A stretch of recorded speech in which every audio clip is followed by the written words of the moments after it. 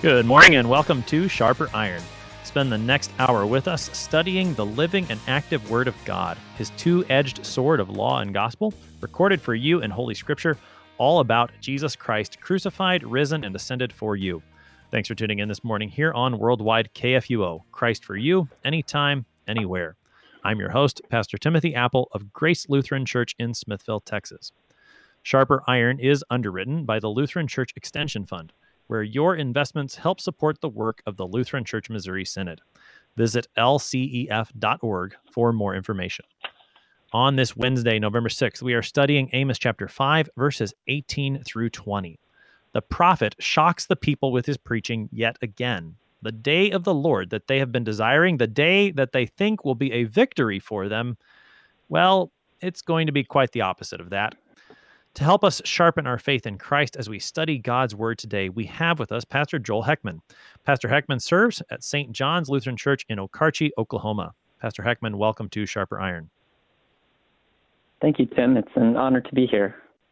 So as we get started this morning, Pastor Heckman, give us some context on the book of Amos, Amos chapter 5. That's going to be helpful to us as we dig into the verses for today.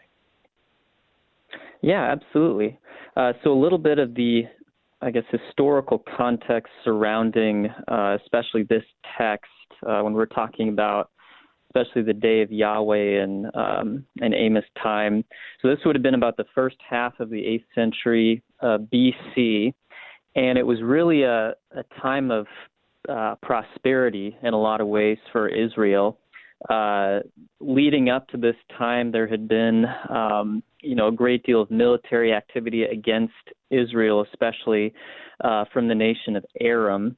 And for years, they had kind of kept Israel at bay, but God had never fully, allowed them to overtake Israel.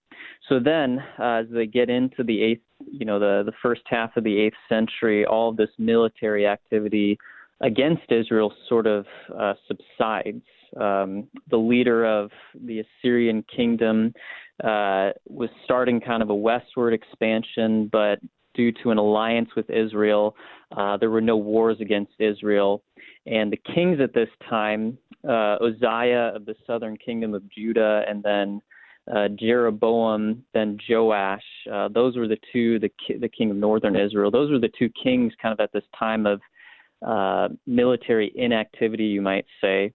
So they took kind of this context of, a peaceful time and were very excited about what it meant for their future.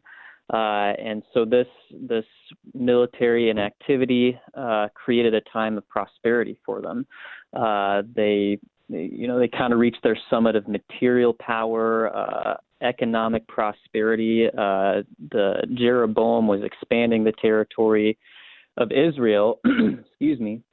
And so a lot of things were going really well for Israel at this time in history. And some people have kind of characterized it as the silver age of Israel's history. Everything is kind of going well for them in the first half of the 8th century, and that's when Amos kind of comes onto the scene, as you said in the introduction, and completely shifts their expectations. They're kind of thinking this is going to be a great time for us.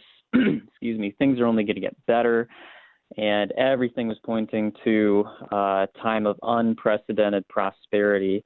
So that's kind of the historical context that Israel found themselves in. Very positive time, not really a whole lot of opposition to their growing kingdom. So a great chance for their economy, their military to grow, which is exactly what happened. Now, as far as the context of chapter 5, this little 3-verse section falls into kind of a larger section where verses 1 through 17, actually some people kind of characterize it as a funeral dirge. The language Amos uses, especially the woe oracle, is kind of used to indicate that something has died or someone has died. And the ironic thing is Israel themselves have, their way of life is indicating that they're spiritually dead. They're physically alive, but they're spiritually dead. And kind of the verses leading up to this condemnation that we get in 18 through 20, Amos is reinforcing what he's been doing this whole book. You are focusing on your strength rather than the Lord's. He focuses on that in chapter 5, verse 9. They're rejecting the truth, especially anyone who comes and preaches against kind of the status quo that the religious leaders of Israel were preaching. They were rejected. And then, of course, the injustice, trampling on the poor. He mentions that in 5 verse 11, which was also mentioned earlier in chapter 2. And really, this is in many ways kind of setting them up for this harsh condemnation in chapter 5, verses 18 through 20. The day of Yahweh was not going to affirm this way of life. It was going to be a source of darkness. It was going to condemn everything they'd be doing. And then 21 through 27, that kind of closes up the chapter. Amos kind of further grounds why you should fear the day of the Lord, why this is not going to be a pleasant thing for you. And really, of all the things that he condemns in this particular group of verses, it's really a condemnation of breaking the first commandment. Their feasts and assemblies and offerings and songs had all really been infected with the poison of not only misplaced trust, but also worship of false gods. All these altars that they had set up, these pagan altars, and they were being judged basically for their failure to fear and love and trust in God above all things. And that's kind of the context surrounding this condemnation. So Amos doesn't just walk on the scene and say, "Hey, day of the Lord is darkness." He kind of tells them, here are your sins. Here is why this day is going to be judgment for you. So that's kind of the context surrounding a lot of this. I appreciate you in the historical context, the way that you brought out particularly the military aspect of the people's history at this moment, that at this moment they're experiencing relative peace in terms of military activity against them. And I think that's helpful, especially with what we're going to talk about when it comes to the day of the Lord, because this theme of battle and attack, I think, is pretty prominent when it comes to how the day of the Lord functions in Amos and elsewhere in Scripture. And so to recognize that Amos is bringing up the day of the Lord in terms of in that historical context really adds something to it as to what the people are expecting it to be, and as it turns out, what it actually is. And so that military image, the battle, the attack, I think is one that we want to keep in our minds as we look at this text. So I'm gonna go ahead and read the text, Pastor Heckman, because it's really hard not to just start talking about the day of the Lord as we think about this. I want to put the text out there for us, and then we'll start digging into it. So again, we've got Amos 5 verses 18 through 20. Woe to you who desire the day of the Lord. Why would you have the day of the Lord? It is darkness and not light, as if a man fled from a lion, and a bear met him, or went into the house and leaned his hand against the wall, and a serpent bit him. Is not the day of the Lord darkness and not light, and gloom with no brightness in it?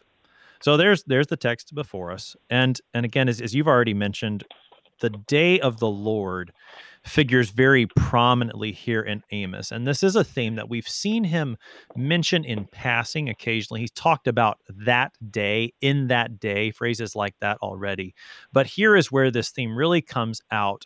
So Pastor Heckman, just help us get started on what the day, maybe the place to start is when Israel would have heard the term, the day of the Lord, what would they have been expecting? Yeah, so they had a completely different idea of what this day was going to bring. So here again with the context, they're just clicking on all cylinders. Everything is seeming to go well, and they are looking at this day of the Lord as a time that would bring an unprecedented age of prosperity to their nation. Even one of the verbs Amos uses to describe this when he says, why do you desire it? That desire as deep-rooted aspiration for some, they really want this because they think, what's going well is only going to get better. Our economic success is going to grow. Our military might will increase. I mean, they had a pretty sizable army at this point. They thought, it's only going to get better. Their political alliances would flourish. They'd have a time of peace and prosperity. And another thing they kind of thought was, kind of in connection with that, they thought this was basically going to be a day that vindicated their current way of life. Even though there were people growing rich by taking advantage of the needy, worship was no longer exclusively for the God of Israel, with the syncretism that had snuck in to their life, their way of life and worship. They thought all this was going to be affirmed as good, because how could it not be good if things are going so well? So they are expecting this to be just a really good, great time in their history where God comes in and says things are great, they're going to get better. Here, you're going to have a lot more success. So that I think was kind of their attitude, their mindset. And it was only, going back to the unfaithful preachers, this was something that was kind of affirmed by them too. Here are the guys who are supposed to be teaching them the law, teaching them the will of the Lord, keeping them rooted in the Torah, the Ten Commandments, and these guys are only affirming what they're doing. They are saying, God isn't going to punish you.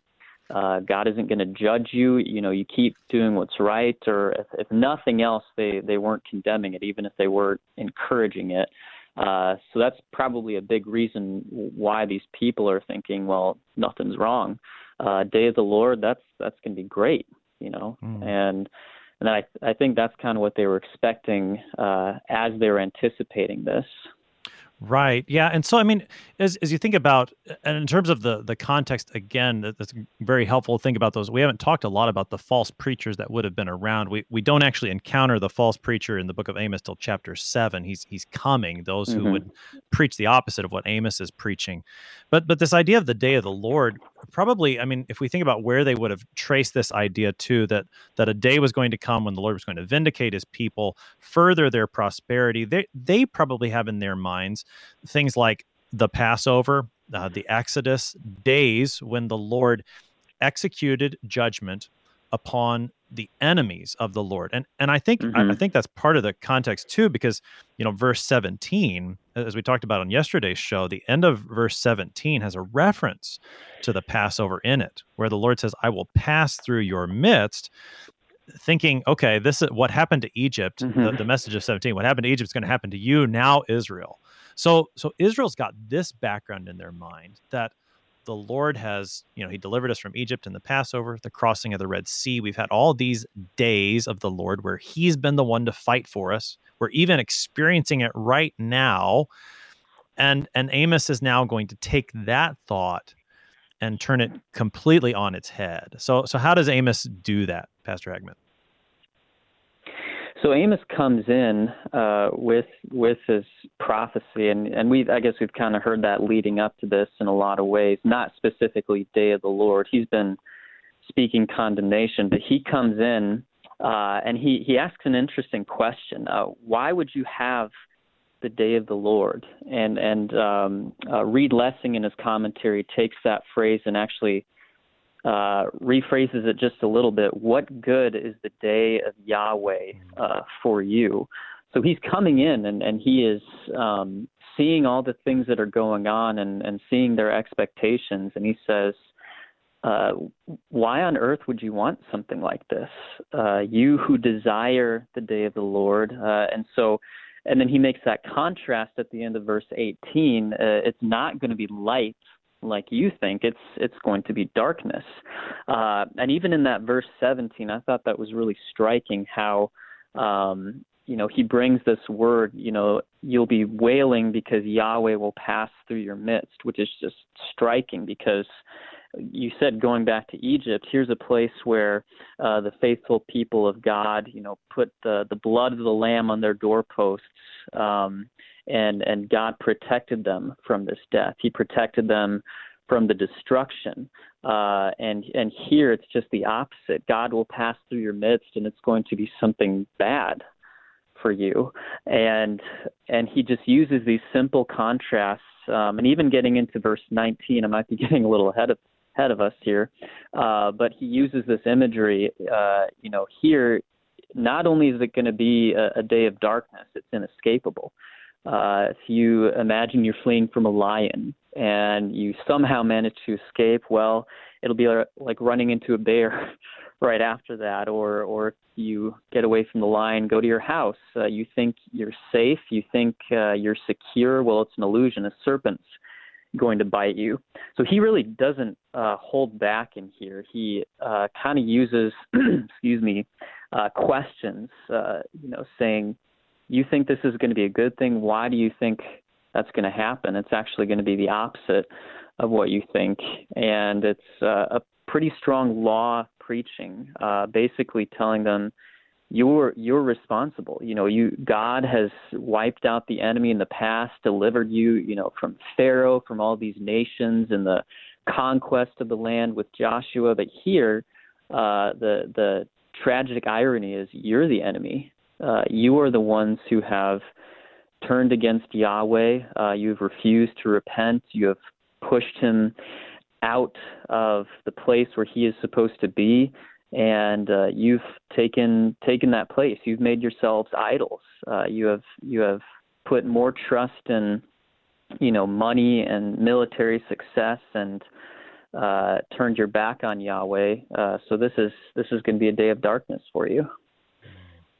So this day is coming, the day of the Lord. And just to continue on with that theme, the people of Israel, when they hear the day of the Lord and they desire it, they're thinking prosperity, they're thinking wealth, a victory for them. But what does Amos have in mind when he preaches the day of the Lord?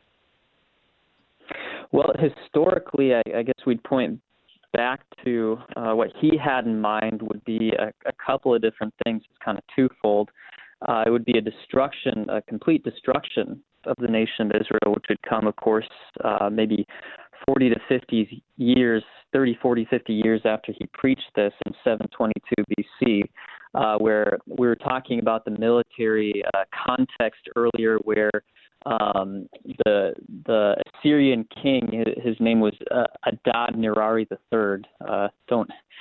Don't confirm the pronunciation with me on that. But he was the king who was having that westward expansion prior to Israel's, explosion of growth in their nation. And so he was a guy who kind of, didn't do anything against Israel. But here, his successor, again, don't quote me on the pronunciation, King Tiglath-Pileser III, who was the Assyrian ruler after Jeroboam, the king of the northern kingdom of Israel, died. He comes in and basically has no mercy on Israel. He is God's instrument of judgment against Israel. So against the northern kingdom of Israel, that destruction came in 722 BC. That was kind of the immediate fulfillment of this day of the Lord. And then, of course, after that, 587 BC, the kingdom of Judah is judged for their idolatry.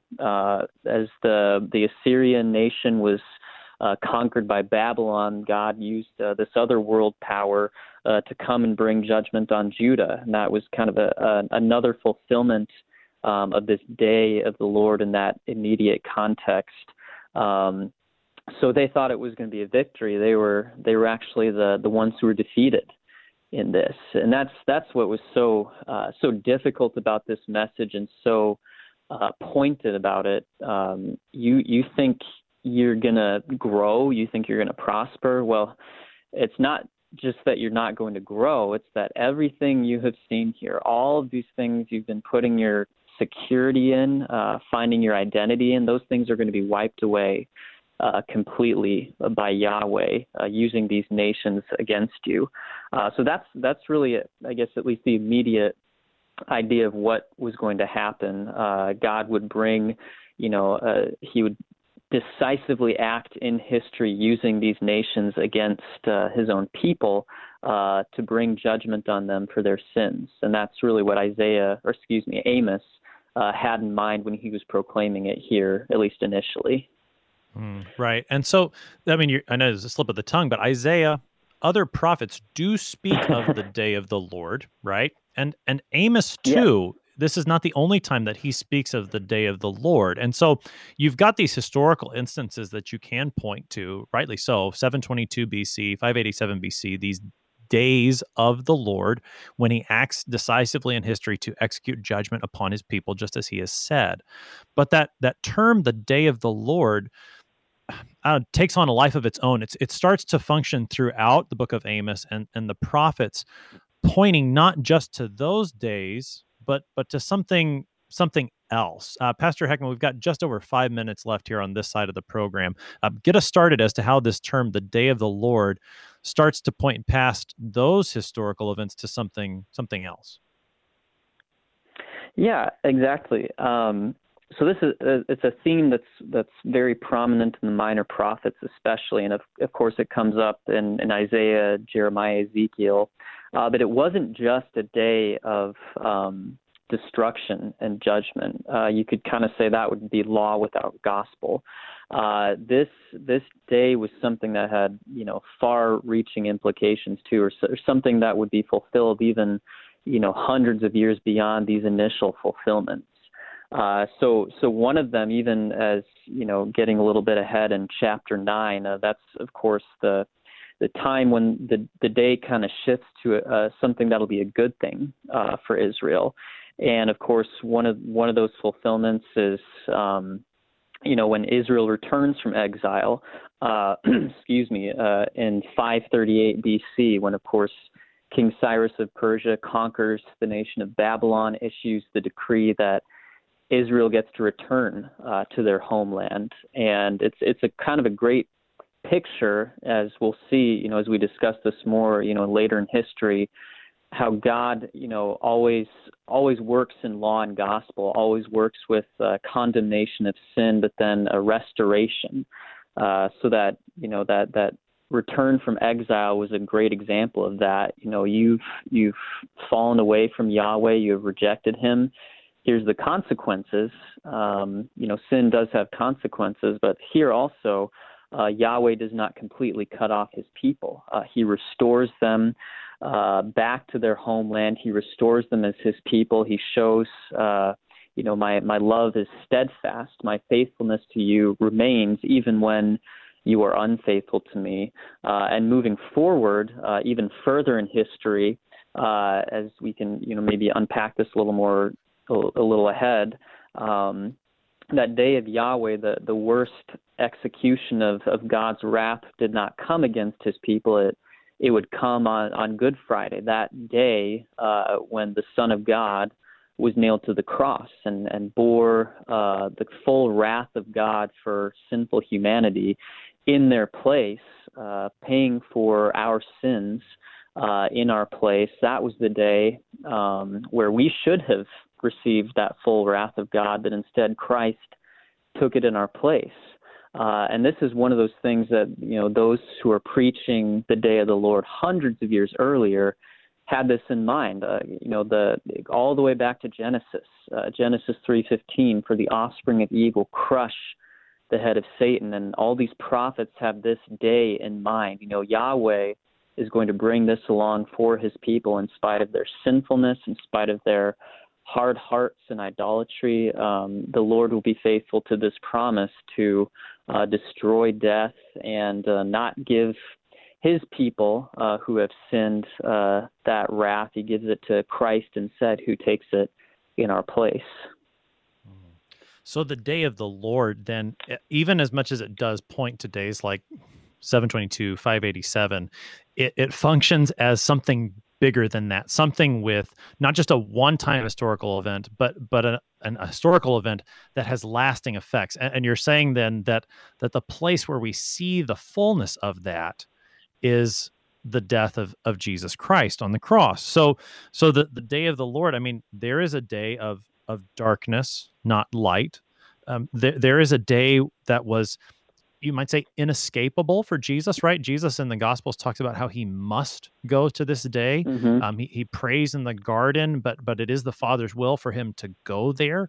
And so even as the prophets preach the day of the Lord to the people here, and they've got in mind these military conquests.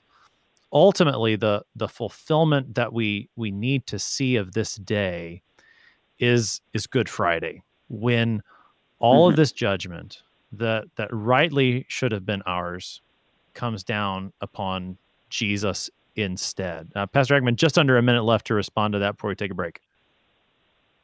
Yeah, absolutely. And again, keeping in this law gospel focus, it's showing that the Lord is merciful to his people through Jesus Christ. That's one of the reasons, the people of Israel could still have hope even in the midst of this, day of darkness. Not only, they have this promise of restoration even in the midst of this judgment. Not only would they have that as a nation, but ultimately it's so much bigger than that.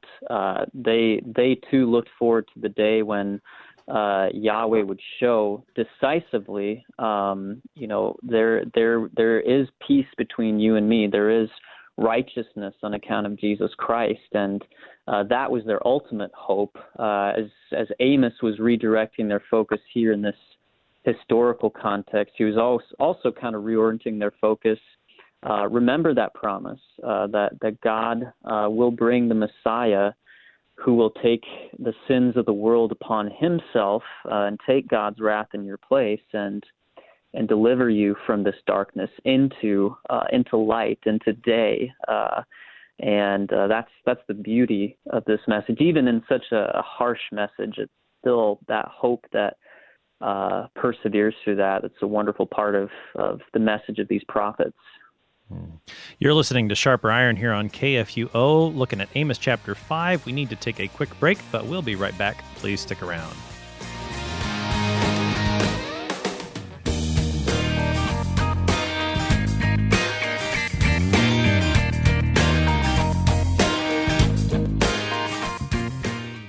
Since 1978, Lutheran Church Extension Fund has had the humble privilege of supporting Lutheran Church Missouri Synod ministries and her workers. Thanks to faithful investors, LCEF has provided thousands of church workers, congregations, schools, and organizations with the low-cost loans and resources they need to reach more people with the saving name of Christ. To learn more, visit lcef.org or call 800-843-5233, 800-843-5233.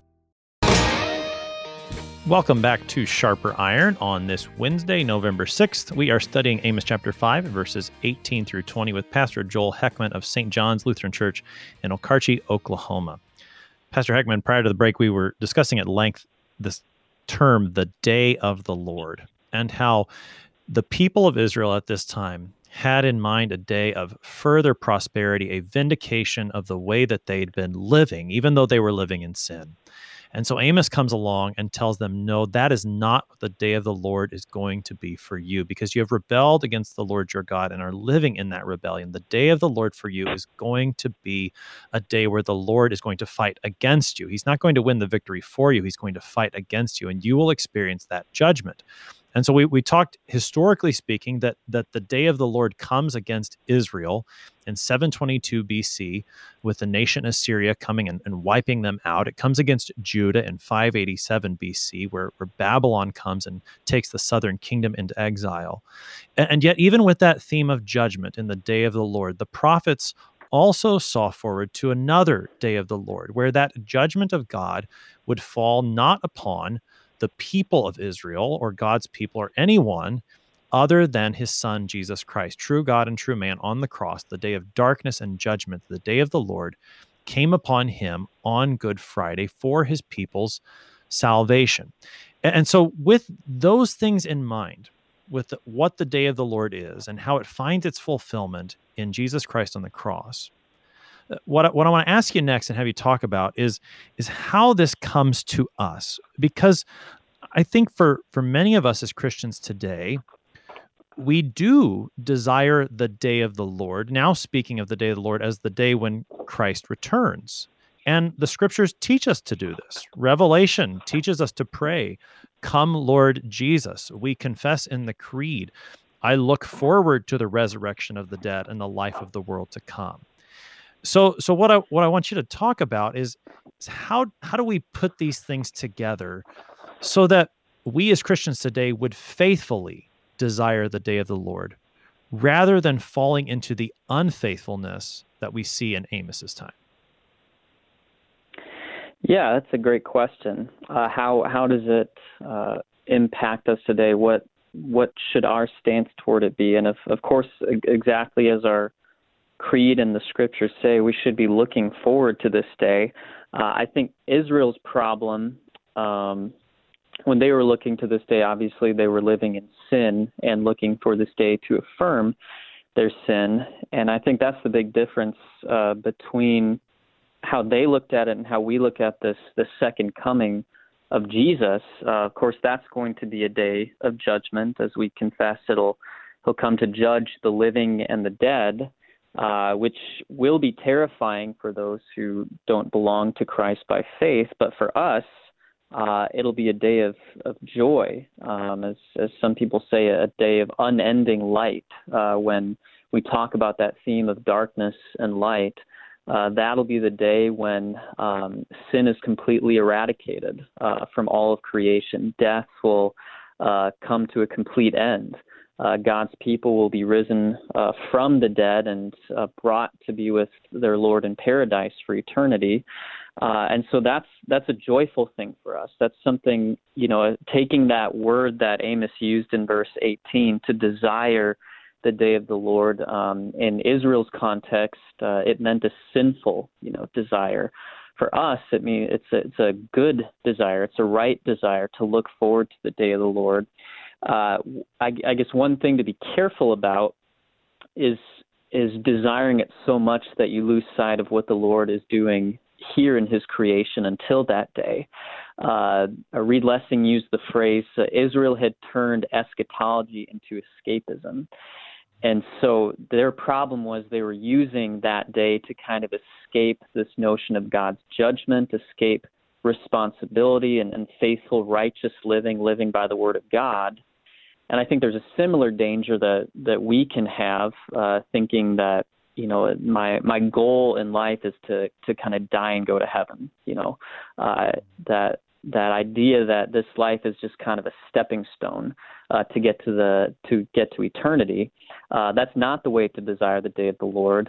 Certainly it is a good thing, but God still has, vocations that we fill here in this life. And that day of the Lord, I think, is meant to really anchor us as we go through this life. There's a great deal of suffering and hardship because we still do live with the reality of sin and suffering in the world. But we carry on with that hope that the Lord is with us even in this time. And as we approach that day of the Lord when Christ comes back, which, that could happen in the middle of this phone interview, but it's going to happen nonetheless. It's a promise. And that's one of those things that anchors us in this life that I believe God, that's how God intended it to be. We look to the resurrection of the dead and the life of the world to come. We don't look past this life. We look to it in this life and use that as an anchor. So we desire it, we pray for it, but understand that the Lord will bring it in his time.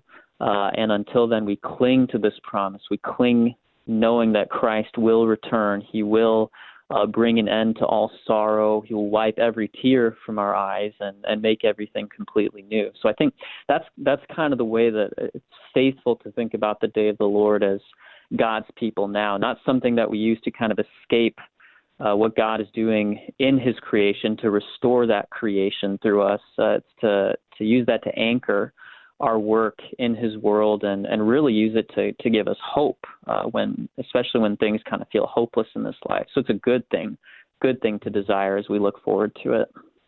Yeah, I like that image of an anchor in this life. I think that's a helpful one, and to recognize that, just to keep it very basic too, right? As you said, Israel was looking at this day as a day that was going to vindicate them for their sin. They were looking at this day apart from faith. You might put it that way too. And so for us as Christians, we look forward to this day in faith, and maybe to think about it like this. The reason that we can look forward to that day of the Lord, when our Lord returns, raises us from the dead, the way we can look forward to that day whenever it comes, even if it comes in the middle of this conversation, is because we've already been through that day ourselves. Jesus has gone through it on Good Friday. And now we have been put through that day and brought through it in him. This is one way that Paul speaks throughout his epistles, that we are in Christ. And the way that we are in Christ on that day is through faith, through God's work in holy baptism. And so in those ways, as Paul talks, as the book of Hebrews talks, today is the day of salvation. When we hear Christ's word and believe, we are going through that day ahead of time. And because we are found in Christ then, on that day, on the day of the Lord when he raises the dead, then there is nothing to fear because we know what the judgment is. The judgment has been vindication, not because we didn't sin. The judgment is vindication because Christ didn't sin, and he's given that to us. Maybe that's another way to look at it.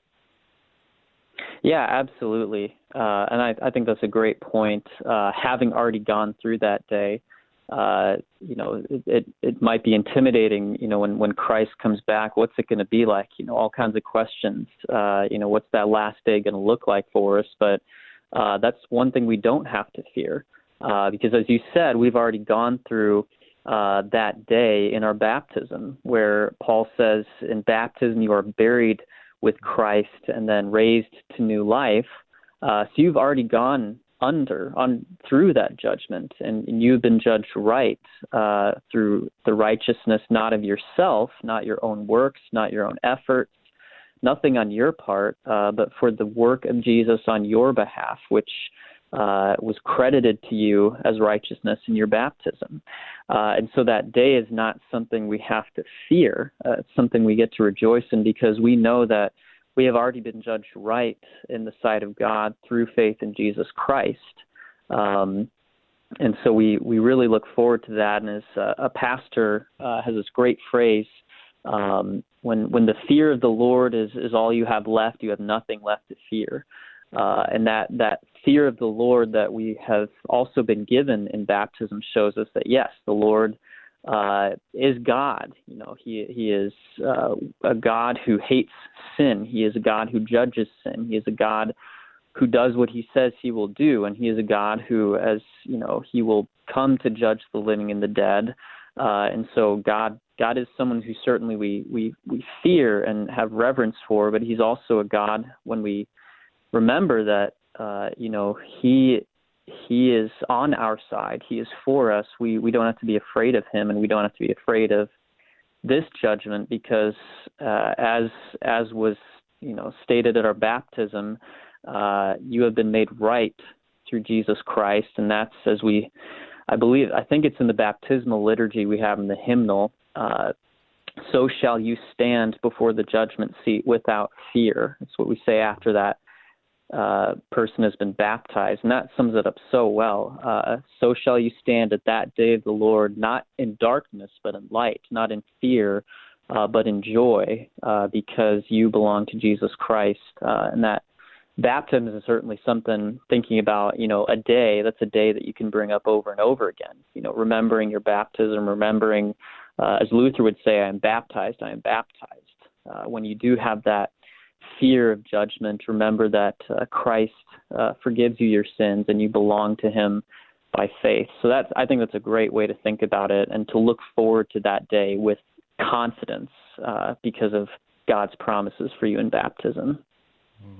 So this day, and we've seen this throughout the book of Exodus, where Amos will take something and use it both in terms of law and gospel, and he's doing that with this day. And so to return a little bit to the law aspect of it, I just want to have you comment on this a little bit more, Pastor Eichmann, because it is a very striking part of this text. The imagery of verse 19 is just, you've got the darkness imagery in 18 and 20, but the imagery in 19 is again this idea of attack, and one that you're just not going to get away from no matter how hard you try. And I think, with the particular animals that he uses, at least with the first one, as if a man fled from a lion, that theme of a lion roaring is one that's been there in Amos that is pictured how Yahweh speaks. And so it seems that the idea here in verse 19 is Amos is saying, look, you can try to run away from Yahweh, but you can't. He's going to get you. Talk about that imagery there in verse 19, because it's just so memorable. Yeah.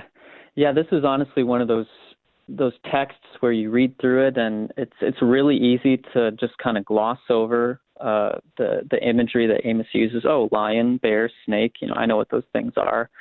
But then when you stop and pause and say, why did Amos use this imagery? It's really striking what he's kind of doing here. Of course, in the Old Testament, anytime you see an attack from a lion or a bear, it's usually fatal. Encounters with snakes are almost always deadly, and the imagery is interesting. He uses the lion in other places in this book too. Especially, I think it's early in chapter 1. He said the Lord roars from Zion, and I think it's interesting because kind of tying in with Jesus is described as the Lion of the tribe of Judah. I think what Amos is kind of doing a little bit, maybe not, but Israel had kind of made God into, their own, kind of toothless, clawless house cat. He wasn't a God who was going to bring judgment against them, but Amos is reminding them with that image of the lion, God is fierce, God roars, God is inescapable. And so looking at that sequence of events, you're fleeing from this lion. Okay, maybe you'll get away from him for a little while, and then you run into a bear, equally fierce. I did my vicarage up in Kalispell, Montana, and got to hike around Glacier Park quite a bit. And thankfully, I never ran into a grizzly bear. I had my handy canister of bear spray ready if I did, but talking to people who ran into bears, it's a terrifying encounter. Even if they're just standing down the path from you, they can run on you in seconds and devour you if you can't get away. So it's this terrifying. You can maybe get away from one aspect. One sin that you can kind of get away with, or run away from God's judgment, but it's going to follow you and catch you. Going to the bit about going into your house and leaning your hand against the wall, you think about the house. It's supposed to be the place where you feel most safe, most secure. This is the place where you're familiar with your surroundings. You think nothing can happen to me inside these four walls. And then you lean your hand on the wall and a snake bites you. So it's really, I think he uses this to really hammer home and show you can't get away from this, Israel. You can't get around the fact that you have rejected the God of Israel. You have sinned, and you're trying to elude his judgment. You're trying to elude the consequences of your sin, but you really can't get away from them.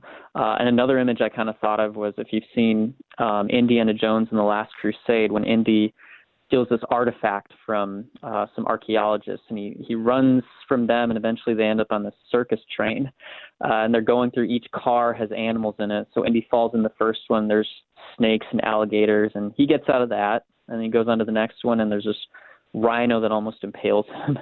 And then he goes in the next one, and what is there? A lion. And eventually the archaeologists get the artifact back. But that's kind of the image I think Amos is using, is to say sin has consequences, and you can't run away from those. You have to face up to the fact that you have rejected the Lord, you have broken his law, and now there are consequences for it. Make no mistake about it. He's making it very clear here. Yeah, I mean, this ties very well into what I think we've been saying all along about the day of the Lord. The only way out of the day of the Lord is to go through it with Jesus, ultimately. You're not going to get away from this judgment. So you can either face it on your own, and if you do, well, you might get away from the lion and the bear, but just when you think you're safe, there's the trap and the serpent's got you. Or you can go through it with Jesus. Which, I mean, I think ties in with the rest of chapter 5 too, this whole matter of seeking the Lord and living. Seek good and not evil that you may live, verse 14. This is what the Lord would have you do. He doesn't want this. He's serious about this judgment. And should you persist in your sin, this judgment will come. But he wants you to live.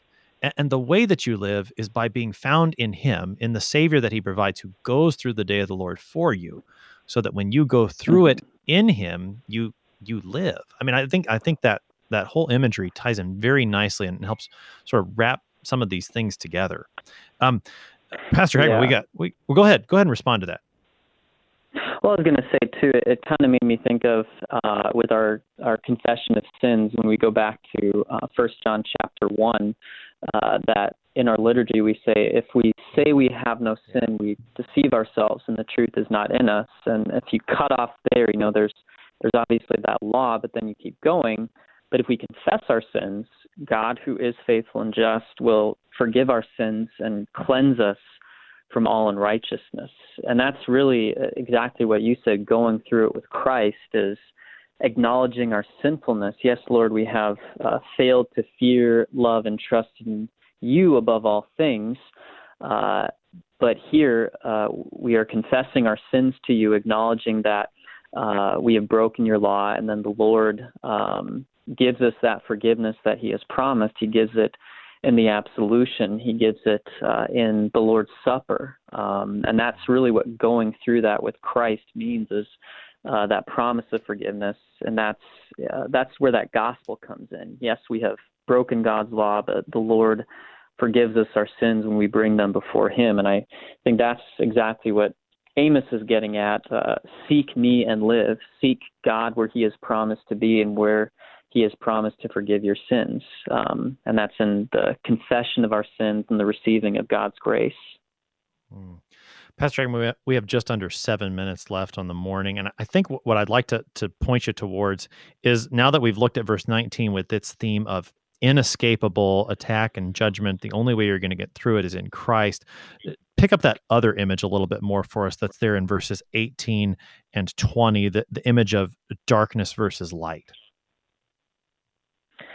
Yeah, so darkness and light, big theme throughout the scriptures, this contrast, especially if you look at the book of John, darkness and light. The Lord Jesus says, I am the light of the world. Whoever believes in me shall not walk in darkness, but will have the light of life. And that's really the difference between,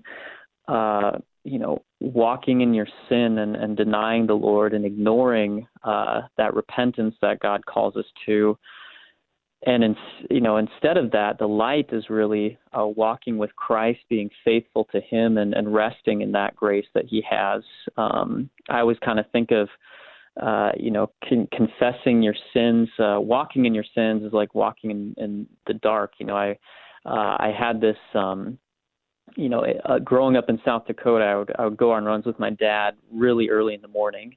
And in the dead of winter, when the sun doesn't come up till, it seems like noon and it's darkness all around you, you leave the front door and if there's no moon out, you can barely see a foot in front of you. So trying to navigate through that, you'd kind of be in trouble if you didn't have any kind of light that you were walking in. And so you whip out the flashlight and you can see the driveway down to the gravel road, and then you don't veer too far off the gravel road. You can see if there's a raccoon 10 feet in front of you or something. But that's the difference is between darkness and light, he says here. Yes, there is darkness because you have been walking in sin, you've been rejecting the Lord. But the fact that he mentions light kind of points to the fact that there will be light. There will be God's deliverance for those who repent of their sins, for those who heed God's word. There will be deliverance for his people. And then again, just going back to that, what does this day of the Lord mean beyond this imminent judgment for you? And it's basically saying this isn't the end of the story for you, Israel. God is not completely cutting you off, and that goes back to what did Christ experience on the cross? We think of the physical pain, obviously, the shame of the cross, but the greatest suffering was the Father turning his back on the Son completely. Why, my God, why have you forsaken me? that is the hell, the suffering that God's people, who have faith in Christ never have to experience. And so I think that theme of darkness and light really goes back to, obviously there are consequences for sin, but as you mentioned earlier, going through that judgment with Christ, yes, there are consequences, but there's also restoration and forgiveness and grace. And it's great imagery that he uses. He keeps it very simple, very straightforward, very understandable for the people here about, yes, sin is darkness, but God's mercy is light, looking at the gospel aspect of that. Right. So flee to the light right now while there is still time. Mm-hmm. Some of what you're talking there remind me of John chapter 3, where after John 3:16, Jesus talks about this, being in the light versus being in the darkness, and how we love the darkness because we don't want our evil deeds to be exposed. And so this theme here of light and darkness here, it's Amos is inviting the people to come into the light now, rather than to remain in the darkness of their idolatry and their injustice. And instead, come into the light, seek the Lord and live. And you rightly pointed out, the matter of the confession of sins in 1 John 1, right? Confess to the Lord what is true, what he has told you, and find life in him, because you won't find it anywhere else. Pastor Heckman, we've got just over 2 minutes left. Any points that you want to pick up that we didn't get to hit, or give us a summary of what we've talked about this morning? Yeah, well, I think even just going with that confession theme really, I think, sums it up well. One of the big takeaways we can have with this, the temptation, I think, as God's people, as Israel was experiencing, is to hide our sins, whether it's from God or even our fellow Christians, because we're afraid of what it will mean if we confess our sins, or if we turn from this way of life that is bringing us so much false, illusory security. We're afraid of what it means to follow the Lord faithfully. We're sometimes afraid, maybe God won't love us if we confess our sins, or maybe our spouse or our friend will turn from us. And that's the temptation I think Satan brings is, if you confess your sins, there's no light, there's just darkness. The Lord won't love you. He doesn't love you. But as Amos was making very clear, darkness is the equivalent of remaining in your sins. And darkness here is also, of course, that judgment. But the light, as you said, fleeing to the light, is acknowledging your sin, bringing your sins not only before the Lord and receiving that grace, but also before his people in those relationships in which God has placed us. It is always better to confess your sins, not hide them in the dark, but lay them out, trusting that there is grace when you confess your sins. There is restoration, and that's a big part of this text. But ultimately, I think getting back to Day of the Lord, the huge theme here, what does that mean for us is, again, going back to we can have confidence in the face of that. When that day comes, we don't get to know that until it actually happens. I'd sure love to know, but that's part of faith. It's realizing that that's God's time, and he will send Christ back at the perfect time. As Paul says, at just the right time, Christ died for the ungodly. And even so, at just the right time, he will return to bring us to be with him. And so what do we do until then? Looking to that day of the Lord, we find confidence in our baptism. We repent of our sins. We call our brothers and sisters in Christ and all people to repentance, just as Amos did faithfully, and look forward to that day when Christ will come. And then that day will usher in eternal day, eternal light, where there will be no darkness at all. So I think those are a couple things I think that are really good to take away from this text as God's people. Pastor Joel Heckman is the pastor at St. John's Lutheran Church in Okarche, Oklahoma, helping us this morning with Amos chapter 5, verses 18 through 20. Pastor Heckman, thank you for your time. Absolutely. It's an honor. Thank you for having me on, Tim. I'm your host here on Sharper Iron, Pastor Timothy Apple of Grace Lutheran Church in Smithville, Texas. Thanks for spending the morning with us. Talk to you again tomorrow.